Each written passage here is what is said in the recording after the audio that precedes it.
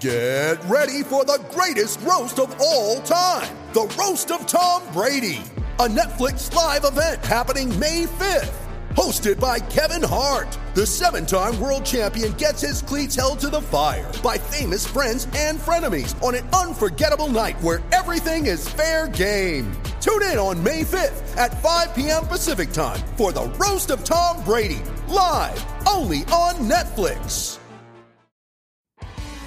You're listening to the Hockey Podcast Network, your home for hockey talk covering every team in the NHL.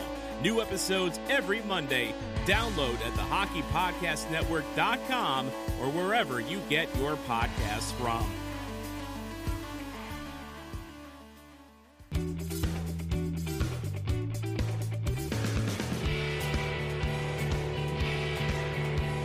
This is the Leaf Sky Podcast.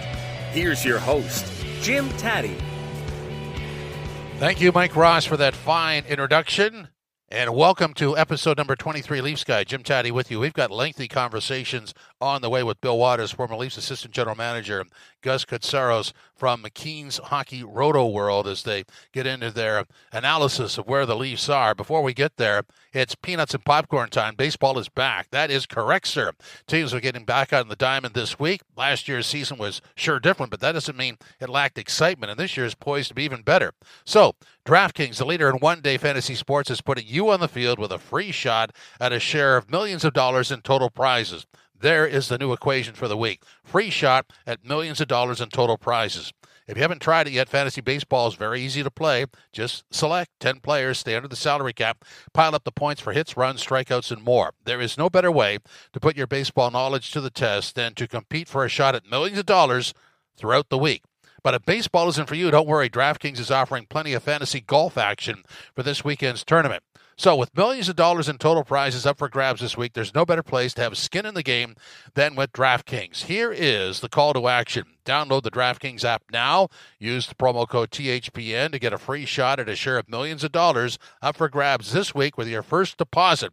That's the promo code THPN. Free shot, share of millions of dollars with your first deposit. Only at DraftKings. Minimum $5 deposit required. Eligibility restrictions apply. See DraftKings.com for details. Okay, into the hockey story. So what do we have here?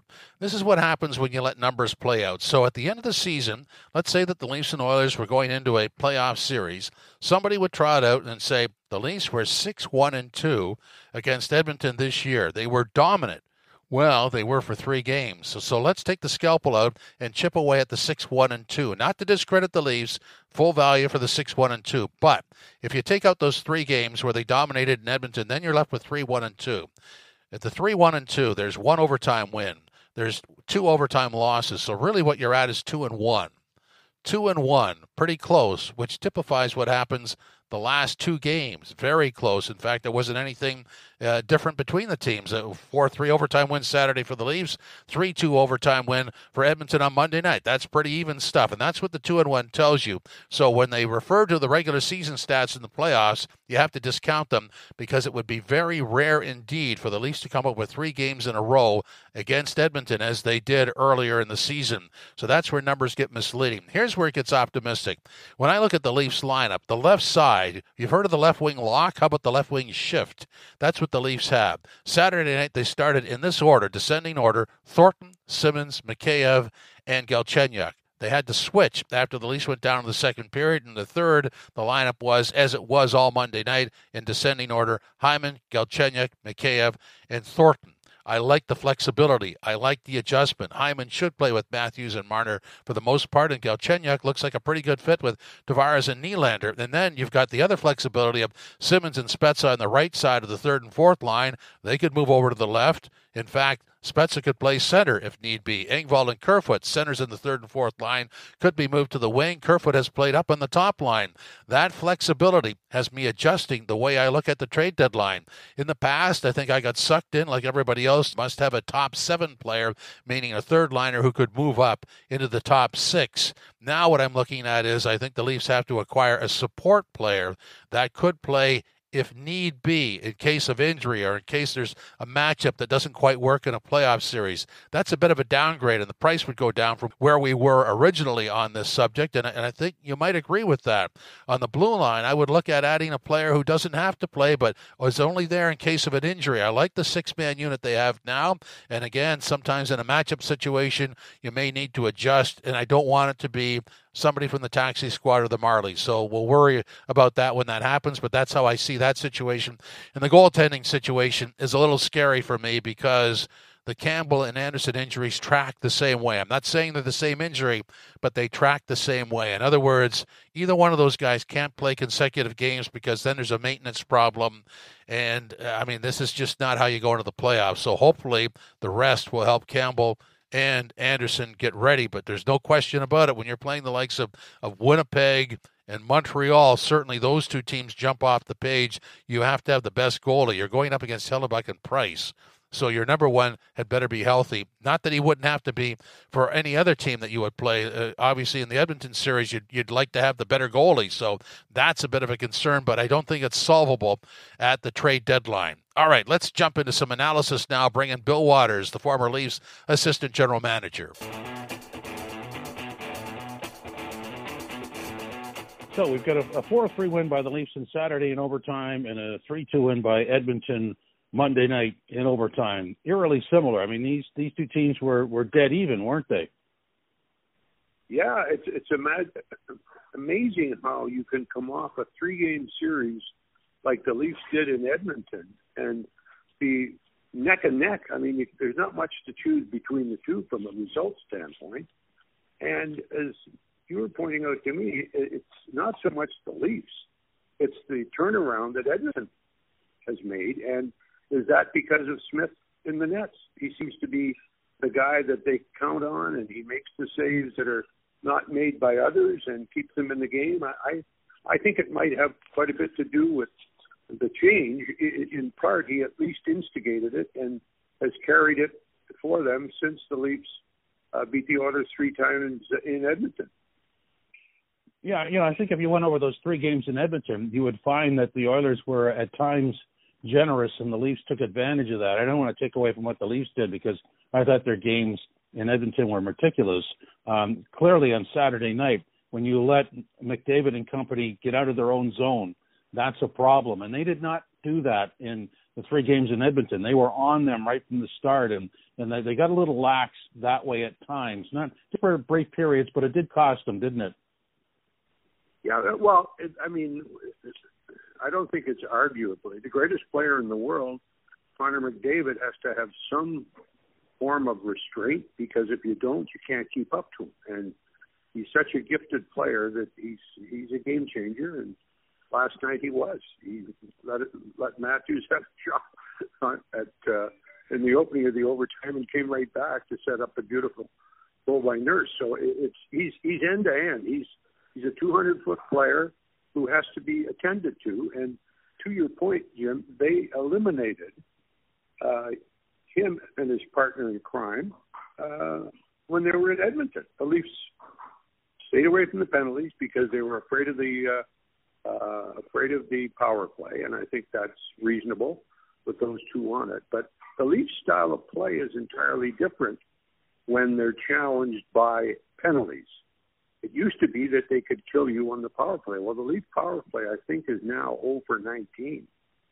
That's not a power play that's killing anybody. Same people. Yeah. Except they may have made some small changes, but I just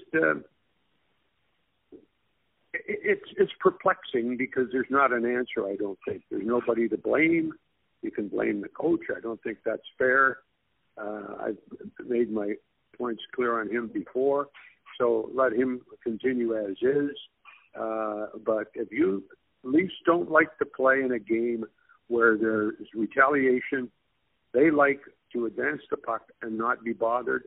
And last night, I think there were 3 or 4 penalties, which is not very many, but that's a Leaf type of game, and yet they were still unable to win it, although they had lots of good chances. There's no question of that. Yeah, just looking over the score sheet, they had 1 power play last night. They had 2 on Saturday. So the numbers really aren't there. But, all of that means is that, one of the big Leaf weapons, the power play, is taken out. And that's in a one-goal hockey game. That's a key factor, isn't it? Yes, it is. And you know what was impressive? I mean, we have to be positive where it's due. I thought that Tavares and his line mates were the best line in both third periods. And that's when you have to show up. I mean, it's usually a tie game when you're playing Edmonton. But they had a number of chances, and good for Tavares because I was worried about him. He played a strong game overall, but his third periods, both Saturday and last night, were the John Tavares of old. And that might be a positive sign as the Leafs go forth on their road trip. Yeah, I would agree with you. And Galchenyuk, for whatever reason, is a nice fit on that line. He actually seems to lift Tavares' game, which is a nice thing to say about anybody. And I like the chemistry there. I was thinking of a comparable for Galchenyuk, and I came up with one from years ago, Dan Cleary in Detroit, another first-round pick who kicked around and found a home in Detroit. And maybe, I think the Leafs would be ecstatic if that could happen with Galchenyuk. Well, I think as you watch, you say to yourself, is this illusory? Is this a transformation? But this guy was a third pick overall. That puts him in a unique group of hockey players and of hockey talent. And the way he's played over the past 2.5, 3 years has not been of a guy picked third in the draft. So maybe there is the confidence factors coming back, playing with good players, better players. And if that's the case, the Leafs have got a steal. Yeah, I would agree with you. And I think it could be, I'd like your take on this, something as simple as here's your role, as opposed to when Montreal drafted him, he was a center. They turned him into a winger, tried to turn him back into a center, would scramble a guy's mind. And I think that everybody up until now, when they got him, thought he was the number 3 overall pick. And when he comes to the Leafs, he's on his last ticket. And they just walk up to him and say, go to the Marlies, work things out. Here's what we want you to do on this line. Simplifies everything, doesn't it? It surely does, and it particularly in Galchenyuk's mind, because when you go through the trip that you just described, from a top centerman in this hockey market, not the greatest, but close to it in North America, certainly, Montreal, and then it just goes downhill from there. Every deal from that point on was a discard, and he ended up on the pile of discards that a lot of whom have never been able to come back. But based on Galchenyuk's last 2 games, something is happening there. And I think it's a confidence factor, quite frankly, and that's a very easy problem to resolve. Oh, just get your confidence back. Well, I don't know it's that easy, but I think Galchenyuk is chipping away at it. And if he continues to play with Tavares and Nylander, then he's going to get opportunities that a player of his talent level can take advantage of and create as well. He's not wasting the puck, throwing it to some slug. So I think Galchenyuk's on the cusp of his career, future and past. He could be finished, or he could be a stable part of a good, strong team for a few years to come, because he certainly has played that way since he's gotten with Tavares and with Nylander. Well, you got to like his timing. I mean, for this to happen weeks before the trade deadline, I don't know what they're going to do at the deadline, and we could speculate for hours on that. But this is a nice ad at this time, because it may mean that they don't push as hard for a higher end player and just settle for somebody. Settle isn't the right word, but go after somebody who adds to their depth instead of a front liner. What do you think about that? Well, I think it's a good point, Jim. There's no sense of flipping Galchenyuk for Taylor Hall. You've got Taylor Hall, unfortunately, has lost his mojo and has not been of any help to the worst team in the game. So and they're going to want big stuff for him. So I think if you can fill that hole and be happy with it in Galchenyuk, then you're going to save yourself a second and a third, probably. That's what the market will bear, and the team wouldn't change that much, except that in Taylor Hall's case, he's become very not despondent. That's the wrong word. He's disinterested Because this guy was an MVP in the league one year. You'd never recognize him. And that's too bad. That's nothing to blow anyone's horn about. But Taylor Hall's on the horns of a significant dilemma. He's got to figure out who he was when he was and not who he is now that he's back here. He just doesn't play with the skill level that he so abundantly indicated early in his career. And I think he's not a good bet for a short-term fix. Yeah, I just came away with, over the last 3 or 4 games with everybody back and healthy. Of course, I would be interested in depth because you can't predict a healthy roster, especially going through that playoff run, which is monumental. But I like the flexibility. I mean, they did a number of things on the left side, and the old defensive system was the left wing lock. What the Leafs have is the left wing shift because they can move anybody on any one of those lines. Last night it was Hyman, Galchenyuk, Mikheyev, and Thornton. You've got Simmons and Spezza who can move over there. You've got Kerfoot who could move up if he had to, and Engvall could play the wing. I mean, I really like that flexibility, and I wouldn't want to mess with it. So, again, I go back to you just bring in a support player, and you only really need him in case of injury, which is something they have to guard against. That's right, and really they should be focusing on getting the potential that they have in the lineup that they have now a little closer to where it should be, because the Leafs have got enough skilled players that something is missing. The coach probably knows, and he's going to have to spend time getting that team ready for the playoffs without having to pay a big deal for somebody that may or may not change it.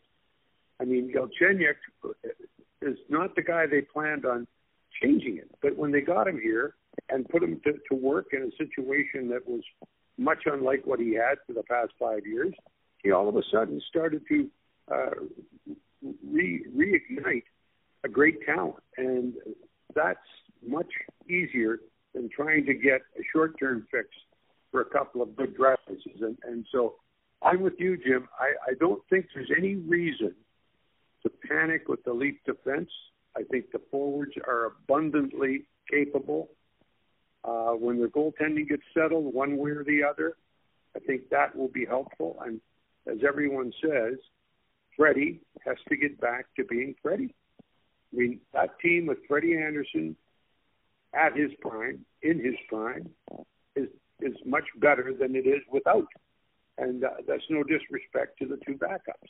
They do their best and play well on most occasions. So I just think that it's if Anderson gets ready, then the defense has, if they can get some depth on defense, I think that would help. But based on the way the defense is playing now, I think it's as good as it's been in the last 6 or 7 years. I don't think they ever have had a defense that plays the solid, mistake-free game that this group plays, and obviously it's getting more confidence as it plays more, and they stay together, and the same group keeps going over the boards. I think they've done a nice job of rebuilding the defense this year. Yep, I would agree with you. In fact, my wish list for the Leafs would be acquire a veteran defenseman with size and hope you never have to use him, because what you have in front of them is pretty darn good. I mean, that's like an emergency backup. The situation that scares the hell out of me is the goaltending, just because I don't quite understand. They're not very clear on what the Anderson injury is, lower body, Jack Campbell, lower body, and it just seems that when either one of them comes back, they have to be really managed properly. That you can't overplay them. So these are two guys that have chronic problems, not in terms of years, but in terms of short-term chronic situations that have to be managed. And I'm just a little afraid of that. What are your thoughts? Well, I'm concerned as well, because Freddie's injury has gone on far too long. Yeah. You remember when Tkachuk jumped on Campbell's leg? I suspect that he's got a cartilage or a ligament problem in his knee. That's just my suspicion, because that's where he landed. And if that's the case, then you got to make sure that they're ready to play. And a goaltender with a wonky knee is not very good.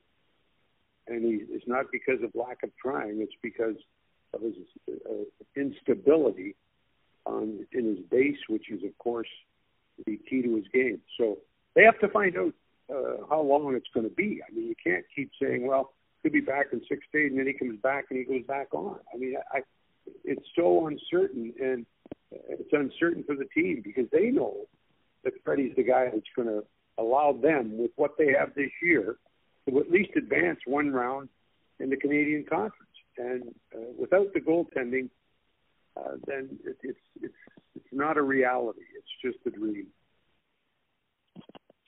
Well, I mean, the lateral movement is key. On the game on Saturday, the first Edmonton goal, the one by Nurse that went right through Campbell, when I saw that go in, I thought, well, that's just, a healthy Jack Campbell would have made that save.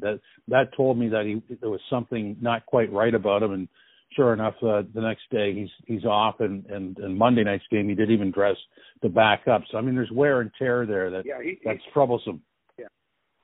Yeah, it was troublesome watching him Saturday. I mean, they had 3 shots and they were in, and he was just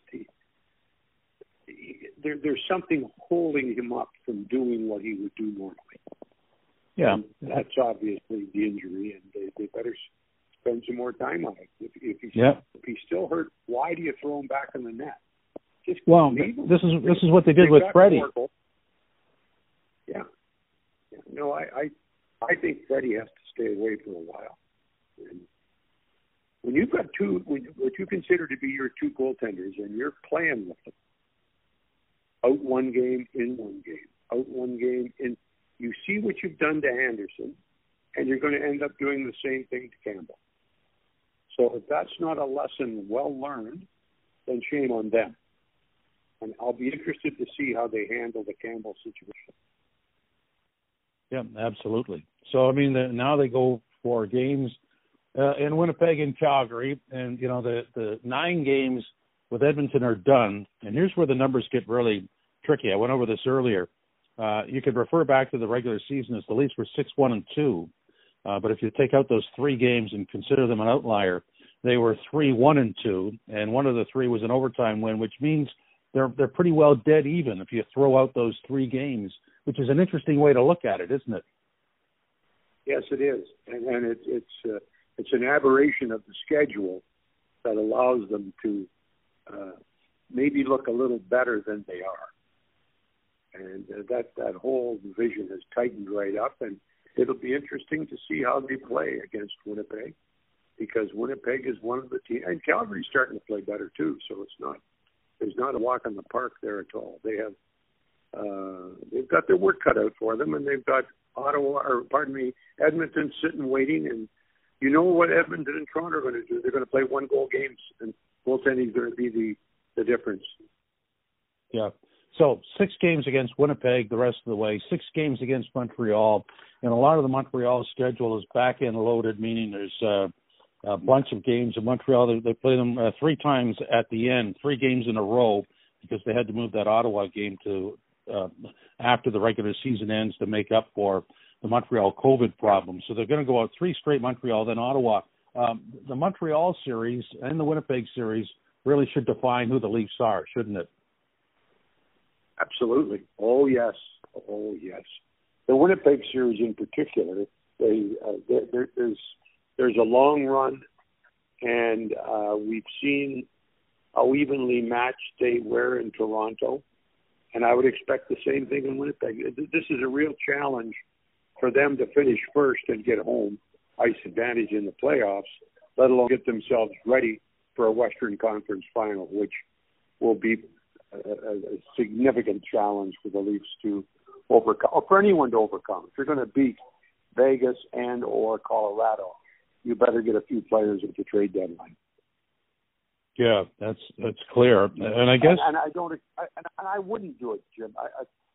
They're so good that you 2 players are not going to guarantee anything, nor is any number of acquisitions. But you have to be realistically certain or realistically convinced that you're getting 2 players, one to play defense and one to play on the forward line, is going to make your team that much better than it is now, and have a chance to compete with Colorado and Las Vegas. If the Leafs had Freddie Andersen healthy, they could compete now with anybody, in my estimation. Yeah. And that's how important goaltending is. As the old adage says, show me a good goaltender, and I'll show you a good coach. Yes, yeah, and maybe a Stanley Cup and maybe a Conn Smythe Trophy as well. That's right. There's a series of things I can show you. I guess we'll find out, and a lot of people look at this year for the Leafs as the golden opportunity, and I would tend to concur with that just based on the roster and what happens in the summer. And we've talked about Zach Hyman being re-signed, so obviously somebody has to go. And when you know that that's going to happen, then you understand that you're as deep now as you're ever going to be. And so maybe you do roll the dice. Right. It's hard to predict on that, isn't it?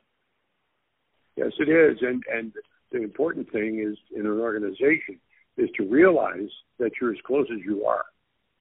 And then you have to answer the question, getting any closer, is that going to make us any closer to beating Las Vegas and or Colorado? Because that's the penultimate challenge. And right. I don't think there's any reason to acquire a player unless you feel that way about your team. And as far as acquiring a player, you should feel that way about your fan base. You know your fans are going to love it, but you've got to say, well, if I give up a second and a third next year's draft, I don't know that we will get close enough to beat. And you just have to put lineup to lineup and go up and down them. I mean, the Leafs have got key, in my estimation, their third and fourth lines are as good as anybody's can be. I have confidence that the Leafs can throw four lines over the wall that can do as well as anybody. So what's the difference? Goaltending? Fleury's outstanding, and so is the Colorado goaltender. And Fleury's probably better, but not much better than Freddie Andersen. They've got to get their sole purpose between now and entering the playoffs is to get Andersen back into top form. And that'll be too late for the draft, too late for the trade deadline. So I'm sure they're having a difficult time wondering whether they want to spend what they have to spend to get a player that would help them. And I'm not sure that a singular player on that team will make that big a difference, because they've got some pretty good depth on their four forward lines. And the third and the fourth, I don't think you can get any better. So I'd be careful. I'd be looking for one big, tough defenseman who can play, and there aren't too many of them. So you preclude yourself from a lot of the marketplace. But that would give the defense some depth, because as my old boss used to say, Willie, we get in the playoffs, we're going to need 9 defensemen. 6 to play and 3 to rotate through injuries. And that's what the Leafs have to look at. I'm not sure they have it. Yeah, well, they do, but they're young, so I don't know that that's an audition spot when the playoffs roll around. But what you said about Freddie Andersen made me think that because, he originally got hurt and they put him down and then they played him again, it sort of seems to me that they were trying to figure out what the tolerance was of the injury, and the answer came back no. So now we're into a shutdown, although they won't admit that. And that's probably the best medicine for him, is just not to play and to be out of it. I don't think there's any other medicine. Yeah. And it depends on the severity of the injury. I am assuming that since he could play, it's not that bad. It's not career ending, but there's something there that has taken away that part of Freddie Andersen's game that is unique to his position and put him in the top 5. If Freddie falls up into the top 5 in the next 2 or 3 weeks, then the Leafs got a chance. Yep. Well said, Bill. Thanks very much. We'll talk to you next Tuesday.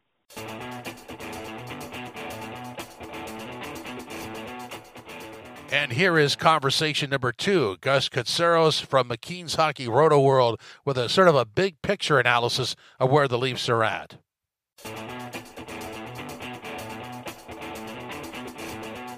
So, Gus, let's go over the 9-game stretch. And the way I've mapped this out on the podcast earlier, 6-1-2 is the Leafs record.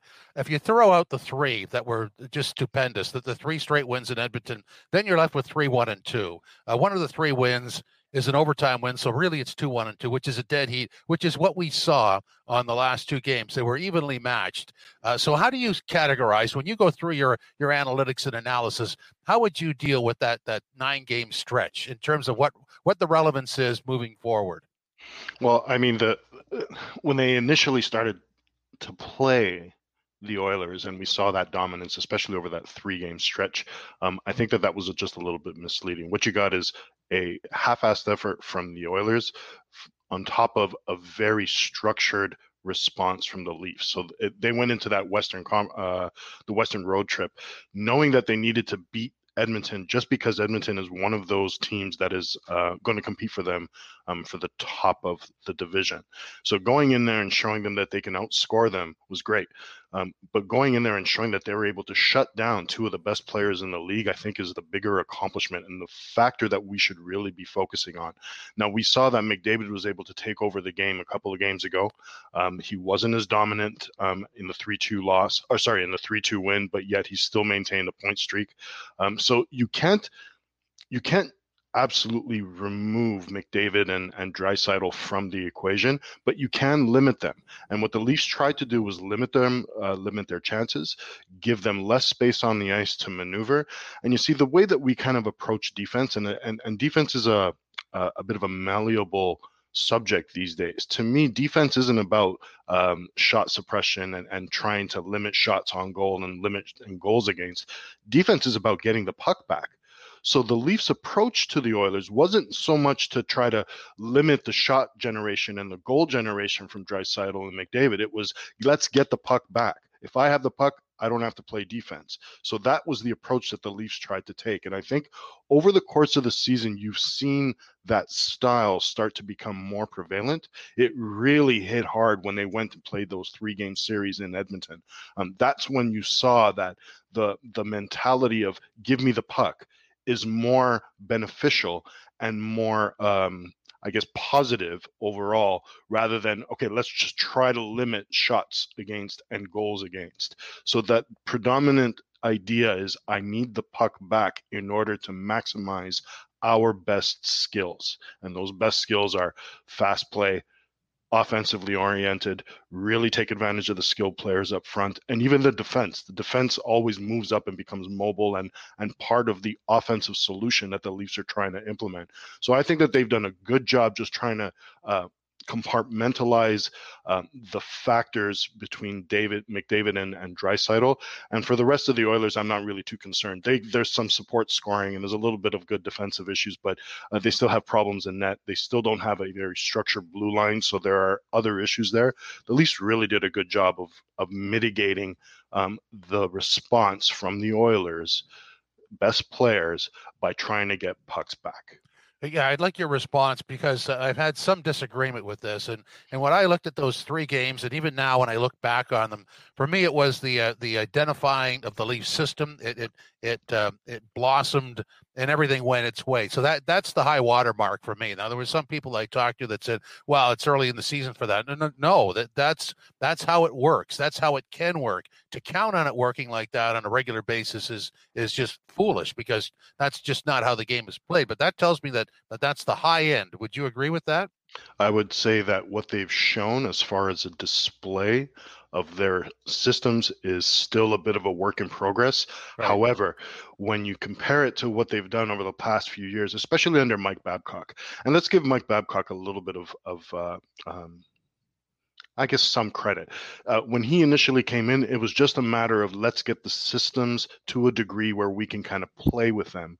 And we know that we aren't using the players that we're going to move ahead with. Everybody is a bookmark. And then they drafted Austin Matthews. The system changed a little bit. Now, Babcock would allow them to kind of go forward and try to implement a lot of those offensive instincts, but then he reined everything back defensively. When he lost his job, Keefe went back to that offensively oriented mindset.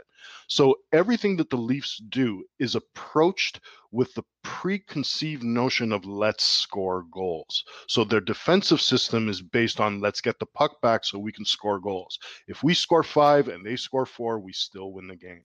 So I think over the course of this season, what you've seen is that maturity level kind of coming up. We saw an incredible beginning of the season with Austin Matthews. And I think a lot of that covered some of the issues that the Leafs were kind of showing at the beginning of the season. But things are starting to turn around. With Matthews not scoring as much, they had to focus a little bit more on their quote unquote defensive game. Meaning, give me the puck back and we'll try to get Matthews more goals, Marner more goals. William Nylander became a lightning rod about 10 games ago, and all of a sudden he ended up breaking out. Well, all of that is part and parcel of what the Leafs are trying to do. These aren't individual achievements. These achievements are done because the team has bought into the concept of playing an improved defensive game and then really letting those offensive instincts shine. And we still see the same kind of problems in net. If Frederik Andersen isn't the best that he can be, the Leafs still have issues. And we saw it last night with the goal that the overtime goal from I think it was Darnell Nurse that scored it. Yeah. It was just one of those things where it was just, okay, we're going to go run and gun, but that's not really conducive to the Leafs' positive style. They really need to tighten up. Overtime is a bit of an anomaly in this situation, but over the course of the season, we've seen their defensive system really start to come into play, and it's starting to become better as far as how they're able to execute. There's subtle differences, but it's been growing over the course of this season. Yeah, I really like the chemistry of their blue line. It's the 6 guys. I think it's the best they've had in a long, long time. How about you? I like the fact that that's a tough question, Jim. That's a tough question. So it's the best according to how they're trying to build their blue line. And I'm going to give you a specific example here. Okay. Last year, when they were really struggling defensively, I thought what they would end up doing is go back to the style of preventing goals, preventing shots, the old defensive mentality. Right. And they didn't. They maintained their defensive elements here. So what this means is instead of going back to the old tried and true and what they used to do back in the day, we're going to continue with our current philosophy. That philosophy is defensemen that are able to jump into the rush, get into the position where they're able to try to retrieve pucks and get possession back, and then be part of the offensive solution. So you're right. This probably is the best six defensemen that they're able to dress according to the philosophy that they are trying to implement. And now they're starting to see some of those results. I mean, a player like Justin Holl 2 years ago would have just been lost on the ice. And there were little steps that you saw him take. But Justin Holl isn't any better a defenseman than he was 2 years ago. But because those offensive instincts really mesh well with the Leafs' philosophy, with how they want to play defensively, we see improved results. So we see it on the ice, we see it with our eyes, we see it in the numbers. There are a lot of positives that we can actually hang our hats on. And you're probably right. This is probably the best defensive unit that we've seen over the last, let's say, 5 years.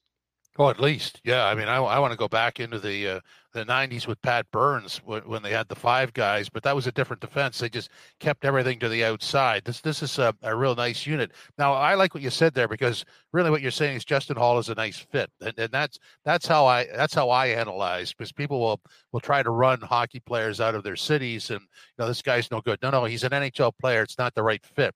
The right fit at the right time after all these years is Galchenyuk with Tavares and Nylander. That is interesting to watch. What do you think about that?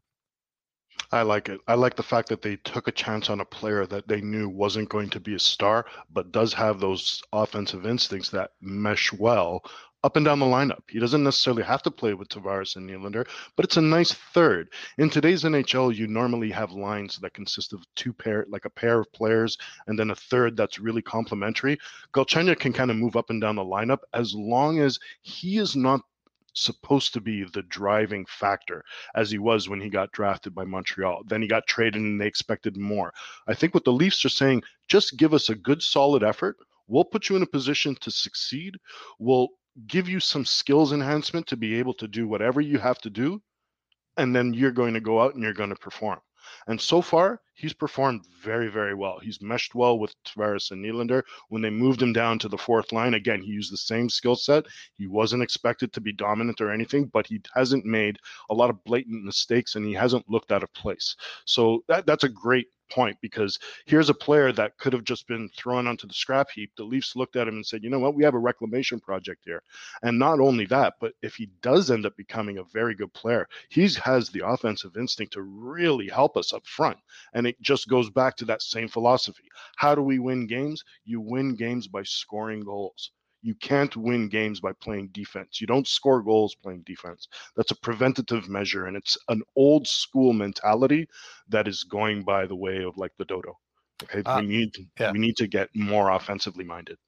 What I like about the Leafs roster when it's healthy is that situation with Galchenyuk mirrors the entire left side. You've got four guys that can move and play on any line. Plus, you got a couple of wingers on the third and fourth line that could actually play on either side, and you've got a couple of centers in the third and fourth line that could actually play on the wing. I like the flexibility. How about you?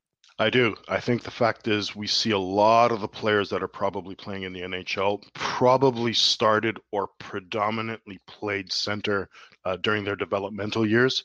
So moving them from the wing to the center is not necessarily a strange element to their game.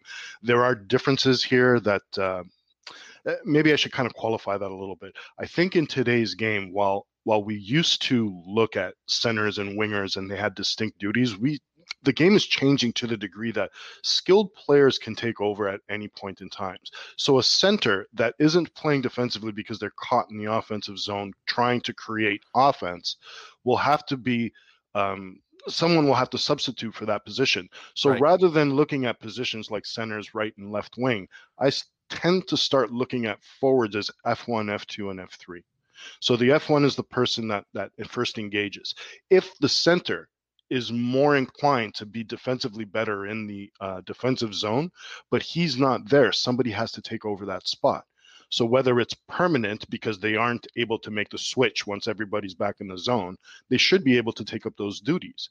So there has to be an interconnection between the forwards to be able to play any situation, not necessarily position, but be able to transfer and switch back to their natural position when time comes. I think that the Leafs still struggle a little bit with that, but it's a work in progress. And this is kind of a newer concept, newer idea that's prevalent in the NHL. And what we're seeing is more the concept of total hockey. We also see defensemen that jump into the play. They become more rover-like. We're going to see a shift in positional hockey to the degree that defensemen and forwards are going to be interchangeable. And this is kind of what we're seeing based on the comment that you made, that you have players that can play the wing, go into center, go back to the wing. So it's kind of like a very malleable situation where you get players that can kind of play in any type of situation and still end up being productive on a team level. Okay, now based on what you said, tell me if I'm wrong or not. Based on how they've changed the game with the rules, the opening up the game, I mean, this is really what they had in mind anyway. And this goes back a number of years. It's taken a longer time than I think most would have expected for this to evolve this way, hasn't it? It has. But at the same time, too, the NHL also got a little bit lucky. This time period, we are seeing the greatest influx of skill from young players coming out of developmental leagues and directly into the NHL. So you no longer have 26, 27, 28-year-old players that are the impact players. They're starting at 19, 20, 21, 22, and they are not just producing, they are dominant in that. That's because you have kids that are starting to get more skills training at younger ages. They are much more prepared to enter into the NHL and to infuse the current ideas that includes analytics, that includes better systems prep, better video preparation. These kids, they're ready to play. There's no developmental time required in the NHL. So they've latched onto the idea of trying to open up the game based on, we didn't want to see any neutral zone trap or any of that. We wanted to see free-flowing, skilled hockey. So they started doing that by changing some of the rules and allowing the teams and players to be more free-flowing. And then they got lucky by getting this influx of really skilled players that kind of hit the nail on the head, and they really proved the point that we do want to see a more skilled product rather than this neutral zone trap. Even though it might be effective, it is a boring style to play. Wow, think of game one, Edmonton and Toronto earlier this year. We had all that talent. It was just awful to watch. Luckily, the next 8 games were good. Let me ask you about the albatross that the Leafs have developed, which is their power play, which is just it's a difficult thing to understand when you have that kind of talent and past success that you could go cold. What's your read on it? So I'd like to think that they were able to maintain the type of pace that they were that they had at the beginning of the season. Clearly, that's not the case, and I feel that they have struggled more so because they didn't necessarily stick to their roots or what really made them successful at the beginning of the season. They're changing things up. Now, there's a bit of a catch-22 here. You can't be predictable enough that you're doing the same things and teams latch on to that, and then they're able to counter. So you need to be able to show some differences within your style of play. What I think the Leafs did was they took that to an extreme. They moved Matthews from one side to the other. They moved Marner from one side to the other. The one thing that they've done, which we see now is a more prevalent issue, is there's very few shots coming from the point. So the point man is there to essentially kind of direct pucks to the sides where they're able to generate shots. So I'm going to add one more element to this, John Tavares. If John Tavares was playing a little bit better, and the fact that his skill set is so prevalent to being in the front of the net, checking, doing things that, going back to the same idea of getting pucks back, so a shot on goal, they need to recover. John Tavares is supposed to be that player. He hasn't really been that player. So over the course of the season, he seems to have kind of drifted a little bit from that, and I think that that's affected their power play as well. They haven't had a fantastic power play since the beginning of the season, and they're tinkering a lot. So I don't mind the tinkering because you show different elements to teams. But if the tinkering isn't becoming a positive element, I'm not really sure how much longer you can really do that. Okay, one final question before we let you go. Trade deadline, April 12th. I've sort of adjusted my wish list for the Leafs. At one time, I was of the opinion top 7 forward. Somebody who would play in the third line could move up in case of injury and would have some credentials that way. Now, I'm just looking at a support player, whether it's blue line or up front, because I think they have enough flexibility and enough strength in the blue line, but enough flexibility up top that you don't want to mess with that. What are your thoughts? So I think from the blue line perspective, I think they're okay. Obviously, everybody would love to add depth because, you never know, an injury can happen and you always want to have that. For me, I think the biggest impact move on the blue line would be Mattias Ekholm. If they're going to go all out and think that they need something to really upgrade their blue line, that's the only player that in the current landscape that seems to be available that I would make that type of an effort for. Up front, I still think that they could use another scoring element, but he does end up becoming more of a support player. It's not like you're going to go out and blow the bank just to get a highly skillful player. You don't need that. You need somebody that's more of a Zach Hyman type, where you get some of that grit, some of the scoring elements, and it's a good mix because you can kind of play him almost anywhere in the lineup. The last note that I would add to that is you're going to hear a lot of people at the trade deadline saying they need to add toughness, they need to add grit, I don't think that that's the case.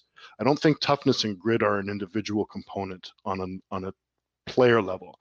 That's at a team level. And I've used lots of examples where even Austin Matthews at certain times has to be physical because the play, to continue that play, requires some kind of a physical element.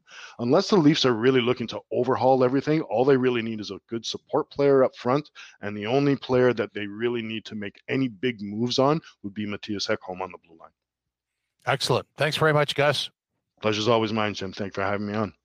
Last minute of play in this podcast. All right, there's the time warning from Mike Ross, our PA announcer, and also the resident PA announcer at Scotiabank Arena. Time now for the Yes Guy, No Guy Awards. We have 3. Number 1, Galchenyuk, an emphatic yes guy. This guy is a great fit with Tavares and Nylander, and even if he doesn't play on that line on a regular basis, I am just absolutely thrilled that he's found a role. Remember, this guy was drafted 3rd overall by Montreal. They didn't know whether he was a center or a winger. That got messed up, and everywhere he went since, it was, we got this third guy. The guy was selected 3rd overall in this draft. He's got to be a good player. Here, they acquired him, put him on the Marlies, worked with him, put him on the Tavares-Nylander line, and he was a good fit. So in this particular case, it's Galchenyuk, we need you to do this on this line. You can't take your eyes off him. Very noticeable every shift. An emphatic yes guy. A yes guy to Matthews and Marner scoring in the same game. That hasn't happened in 7 games. An emphatic yes guy. And the final award is a no guy. No guy. The Leafs goaltending. Anderson and Campbell, chronic injuries. Don't like it. It's got to be solved. So we end on a no guy. Hope you enjoyed episode 23 of Leafs Guy. Hope you come back for episode 24 on Friday.